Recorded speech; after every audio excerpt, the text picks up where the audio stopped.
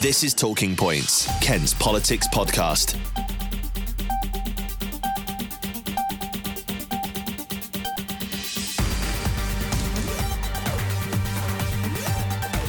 Hello and welcome to Talking Points, Kent's politics podcast. I'm your co-host Oliver Kemp, and with me is Paul Francis, who obviously is the more important person out of the two of us. You are the co-host. The co-host you are of the co-host. I'm not hosting. Well, so in that sense, you're superior to me. Well, I would never say that, Paul. That's not true at all. Hello, anyway. Yes, welcome everyone to the show. As you said on your show, Paul and Politics on Friday, Paul, there are not really any marks for guessing what is the top of the agenda today. Today we're going to have to be talking Brexit. We are, for very obvious reasons. For very obvious reasons. We have left the EU. We have, and anyone tuning into the news on Friday night would have seen burning leaflets and speeches from both sides of the argument, but it's done and dusted. We're out. Yeah, and that's what I think Joe Caution, who's one of the journalists at KMTV, astutely put in his piece on Friday, 1,317 days after voting. Yeah, so just a few days. Just a few. He's done the maths. Good work. And what, a pretty historic moment, which many people on both sides of the Brexit coin never thought would necessarily happen.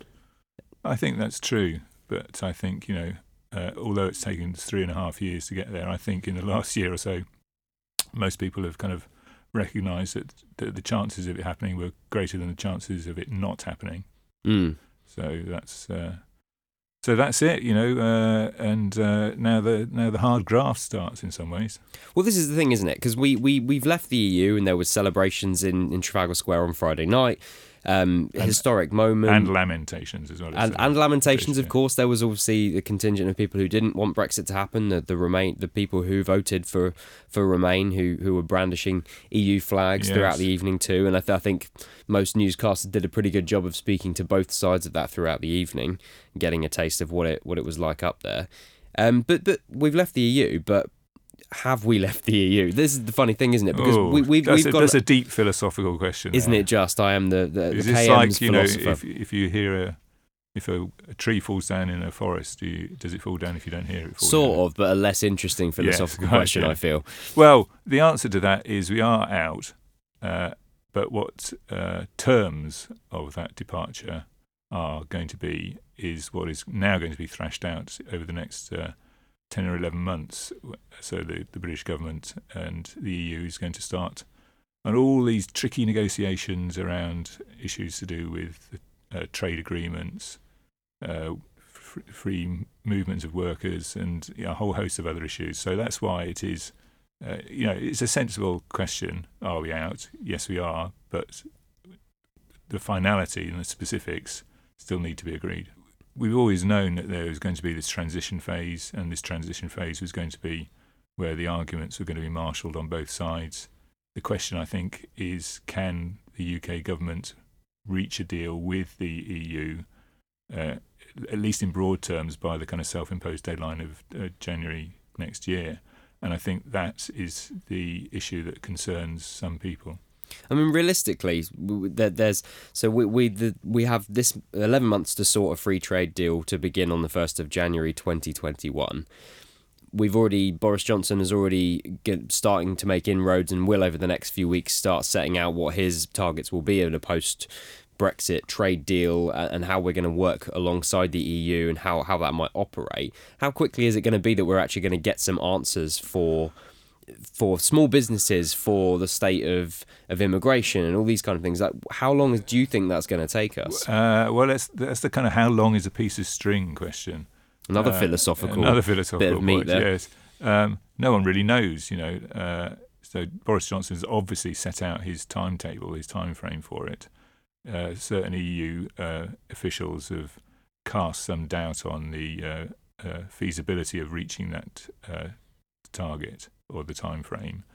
And I know we touched on this before, but I think there is a possibility that we'll negotiate some kind of broad agreement and say, well, we've done the bulk of it. This is the kind of general terms of the agreement, and we've got some outstanding issues that we'll thrash out over the next few months post January 2021. Just to step things back slightly, so you actually went down to Brussels. I did, yes. 2 days before we left the EU. Yes. What was the atmosphere like down there? Well, I was kind of surprised because I'd expected I knew there was going to be a lot of interest there, and the thing you did notice is that there were probably more people with cameras and microphones than there were other people in the whole building. I thought you were going to say actual people. Yes, real people. Well, not journalists. And I was quite taken by the kind of real feelings of kind of high emotion that were kind of on show from both sides of the argument, certainly amongst the kind of Remain groups, and I think it was one of those occasions where you got a sense of politicians being human for once, genuinely upset for some of them about the fact that their kind of their careers in effect were coming to an end, and real kind of emotional kind of feeling, real emotions about what could be the prospects for the whole EU if things don't go according to plan. Some people speculating that other countries might follow suit if the terms of an agreement are deemed to be kind of ones which could work in other countries. But yeah, it was an interesting day, and I was quite taken aback by the kind of the feelings on the show. Of course, you had Nigel Farage being not totally unemotional, but resorting to his usual kind of pantomime villain shtick. Very animated, wasn't he? Yeah, brandishing the Union Jack flags. Yes, which he's done before. He did the same thing in Strasbourg about a few weeks ago when it was the last session of the Strasbourg Parliament. So you could almost see it coming, but he's like one of these school children challenging the teacher's authority. It was almost as if he wanted to get expelled.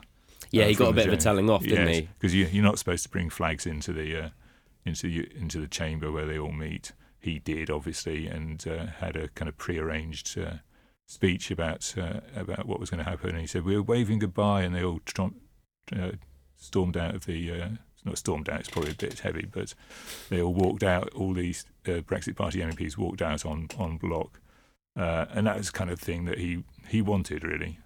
He set that up to do.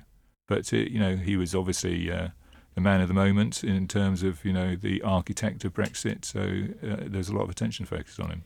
It does seem to be now we've actually got to the point, and the few days, the day you were there and leading up to the final day before we left, it was a feeling of sentiment in the air for both sides a lot, wasn't there? We had the fact that the Brussels buildings were lit up with the Union Jack flag, and it very much felt like we're still going to be working with you. Yeah, there was an interesting point there. I thought there was a great deal of goodwill amongst the EU and the top officials towards the United Kingdom. And it wasn't. It was kind of the debate that took place was not a kind of acrimonious or rancorous debate. It was kind of we're going to miss you. We're sorry that you're leaving. And I think there is a kind of residual kind of sense of goodwill which might help, at least in the early stages of the negotiations. Because could that be a genuine fear that if we are able to negotiate a good trade deal, a good trade agreement, like Canada, which we will return to a bit later in the podcast, is there a fear that other countries within the EU will think, well, if the UK can do it, and we've seen other countries do it before, then why would we want to be part of the EU and have these stringent rules on us, which could then be the undoing of the EU as an idea in the first place? Well, it's always a possibility, isn't it? I think the difference is that the UK is coming at it from a relatively kind of strong position on the economy, which other, particularly new member states who have joined the EU fold in recent years, have not necessarily come in with that kind of strong economic background. So I think it might be difficult for some of these smaller EU member states to leave if they wanted, if they chose to, just because they're not trapped, as it were, but they benefit hugely from being members of the European Union in terms of grant funding and so forth. So it's a possibility, but I don't honestly see it happening. at least in the early period. And of course, alongside these negotiations with the EU, we're going to have negotiations with other countries outside of the European Union to hopefully form a trade agreement. And I think one of those which has been the most talked about is a potential trade agreement with the US. And that's going to probably be one of Boris Johnson's focuses going into the next 6 months, is trying to forge some kind of trade agreement with the US. And that's been a bit of a point of contention even over the last week in headlines. I mean, I think the odd thing, the thing there is that the EU is probably wanting to sort of hold fire until it establishes, or the UK government establishes, what kind of agreement might it reach with America. And I think there's a sense in which the EU wants to kind of hold back a little bit until they know the terms of that thing. So, I mean, there are two things running in parallel almost, and I think that's where there may be some kind of difficulties in coming to agreement. Realistically, then, you're not going to be able to wait for any time, are you? Because we're going to need to start getting these trade conversations underway. I mean, they're going to start officially in February, likely anyway, as the timeline looks at the moment. It's not as if the UK are probably going to forge a trade agreement with the US in the next 3 weeks. No, that's quite true. And I think, there are other issues which are going to perhaps be of more relevance to, Kent in some senses, particularly around kind of border checks, the customs arrangements. Are hauliers going to have to produce a whole new load of papers every time they cross to the continent and cross back towards Kent? So I think there are, in amongst the obvious interest and need to sort out trade agreements, we mustn't lose sight of the fact that there are other issues which are of equal concern for a lot of people in Kent. And I think some of the things that are headline grabbing don't always necessarily affect our county as much as other places. I think one of them being the common fisheries policy, which will and could affect the markets obviously across the country. But as a county, we don't have as strong a fishing community as other places that rely on it quite heavily, do we? The fleets that are left are quite small, so they're important, but they are quite small, as you say. But then that, of course, it could still have knock-on effects. I mean, I think the whole fisheries thing is an example of where there's going to be real difficulty because, in the transition period of the next year, fishermen are going to have to sit on the sidelines, and during that year there may be new arrangements made over quotas, discards and so forth, and we'll be watching from the sidelines, unable to kind of influence those possible changes. Now it's entirely possible that after 2021 January the UK will do something to protect the fishing fleets, but as things stand they can't do a thing until that time. And this is an interesting point that we discussed up in the newsroom earlier.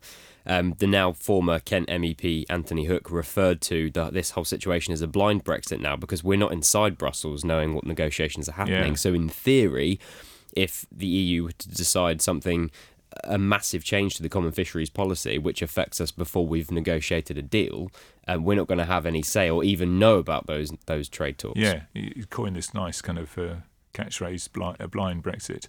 And he's got a point, and it applies to all the negotiations on all of the issues. There is no one sort of semi-autonomously or semi-independently going to be scrutinising these deals and new arrangements as they come forward.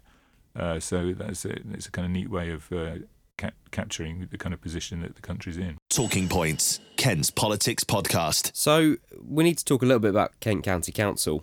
Yes. Interesting story. Basically, county council chiefs insisting that leaving the EU will not affect its determination to continue forging links with other EU countries. Yeah, I mean, it sounds on the surface not very illuminating or particularly interesting, Way to sell it, Paul. Yeah. Well, I say it seems like that. Right? But, okay, sorry. It seems like it. Yeah. But yeah, I thought the timing of they put out a fairly lengthy statement on Friday, I think it was.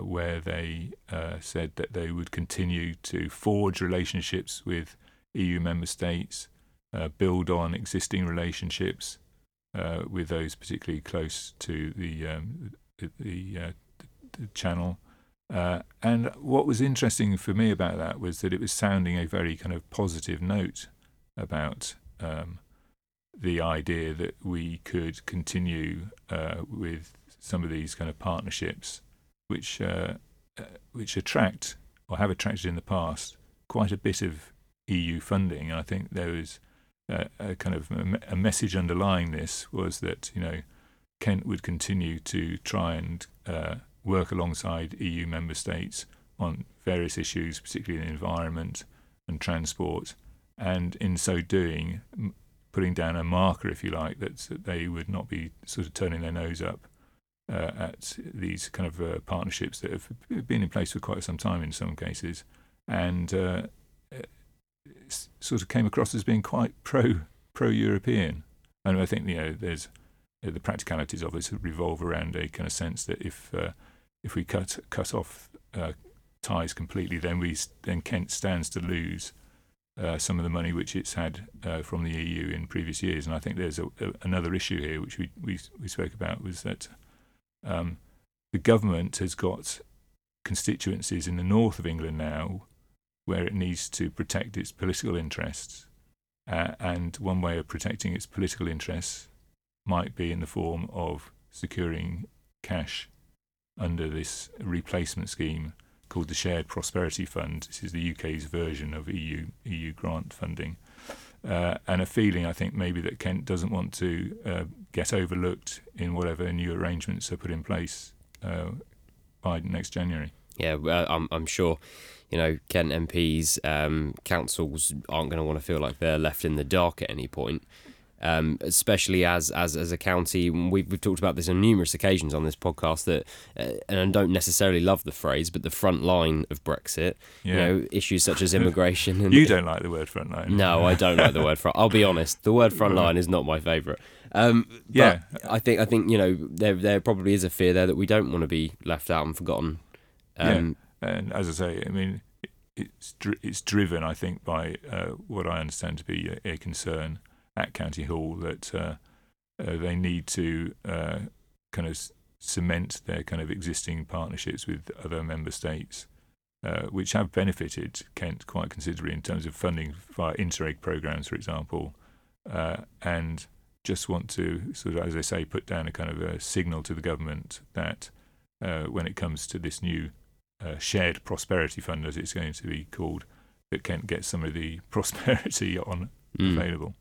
It is an interesting way of putting across the idea we're going to be working together with EU countries, because it's not as if the central government, Boris Johnson's party, is saying that we're not going to work with European countries. The whole idea here is to come up with a deal.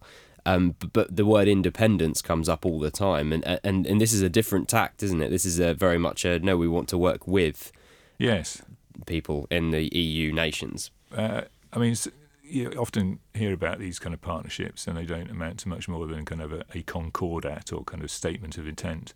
But to be fair to Kent, it has, secured tens of millions of pounds for support for investment in kind of economic regeneration schemes, around kind of the areas of Dover post the collapse of the mining industry, and along the kind of coastal strip, where there have been kind of quite significant funds made available to try and sort of boost the economic regeneration of socially deprived towns. Well, there's only one thing left for us to do on this podcast, as we always do. It's jargon word of the week, and we're sort of returning to something we talked about earlier on. Paul, what is Canada plus plus plus? I now feel like I'm the pupil more walking to an exam room and his mind goes blank. Well, this is something which the supporters of Brexit have advanced in terms of saying that we can reach an agreement even if we're outside the European Union. We can reach an agreement on different aspects of trade. And depending on the kind of the kind of opportunities and limitations on those trade agreements, they're kind of defined as something plus plus. And in most cases, you'll have heard of the phrase Canada plus plus or Norway plus plus. And basically, I'm putting it very simply. Please. If I can. How long is this podcast going for? Depends how long you take. It's to do with the removal of tariffs on goods which we might export into the European Union, and it enables us, or would enable the UK to continue those exports without severe financial penalties.